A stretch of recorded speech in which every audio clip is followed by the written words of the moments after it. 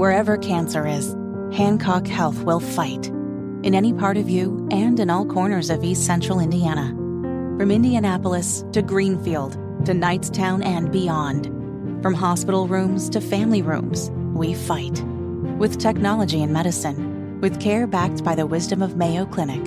For you, for your family, and for your future. We fight cancer here. HancockHealth.org/cancer. Hammer and Nigel presents It depends upon what the meaning of the word is.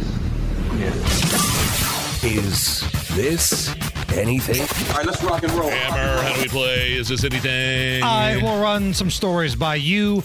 You tell us if the stories are anything or not. So, the Golden Globes were last night. Not that anybody watched that show. And the host, Joe Coy, do you know who this is? Yeah, Joe Coy is a comedian. He's not a nobody. He has several Netflix specials, sold out Madison Square Garden. Okay. You'll hear eventually, I think, in one of these clips that he got the gig with like only 10 days notice. Nobody wanted to host the Golden Globes. He could walk in here right now, take a dump on the floor, and I would have no idea who this guy is. Oh, I would. I'd say, oh, that's Joe Coy. Can you please clean that up? So last night he did some joke about Taylor Swift, talking about the NFL and Taylor Swift. And the camera did a quick shot to Taylor Swift, and she was not happy. Welcome back, and as you know, we came on after a football doubleheader. The big difference between the Golden Globes and the NFL, on the Golden Globes, we have fewer camera shots of Taylor Swift. I swear. There's just more to go to here. Sorry about that. Yeah, well, the laugh, that actual joke didn't get the laugh. It was the camera shot to Taylor Swift, like rolling her eyes and taking a sip of her drink. It was total non-reaction. And meanwhile, Joe Coy was pretty honest about his monologue when you'll hear it here when his joke about the movie Barbie fell flat. The key moment in Barbie is when she goes from perfect beauty to bad breath, cellulite, and flat feet, or what casting directors call character actor. Yo, I got the gig 10 days ago. You want a perfect monologue? Yo, there it is. Shut up. You're kidding me, right? Slow down. I wrote some of these, and they're the ones you're laughing at. Look. You know what's not cool about that clip is that he throws the writers under the bus right there. Right.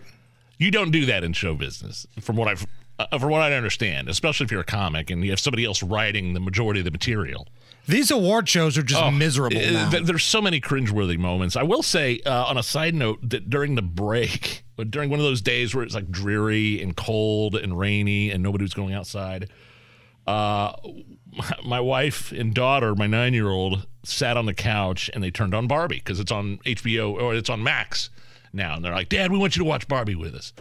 I was out in 5 minutes. It's awful.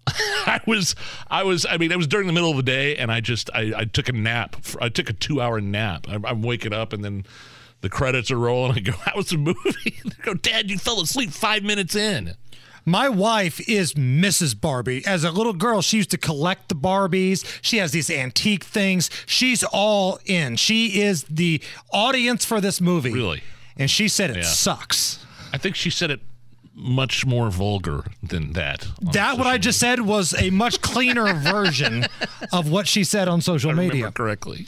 Going back to the Golden Globes, yes. There was a highlight, I guess if you want to call it that. Jim Gaffigan, he's from Indiana. He's a comedian. Take a listen to what he had to say to the crowd. The Golden Globes. I mean, I can't even believe I'm in the entertainment industry. I can't. It's so unlikely.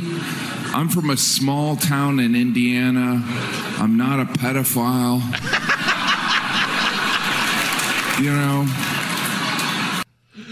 He may have been the highlight there. That was it. Of the Golden that little Globes. clip of him saying, I'm not a pedophile, the best thing about the night. He wasn't even the host.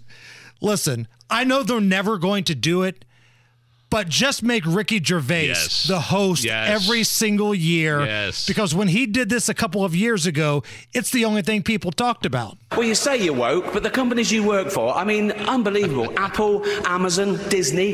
If ISIS started a streaming service, you'd call your agent, wouldn't you? So if you do win an award tonight, don't use it as a platform to make a political speech, right? You're in no position to lecture the public about anything. You know nothing about the real world. Most of you spent less time in school than Greta Thunberg. So, if you win, right, come up, accept your little award, thank your agent and your God, and... It's the Hammer and Nigel Show. Oh, that's great.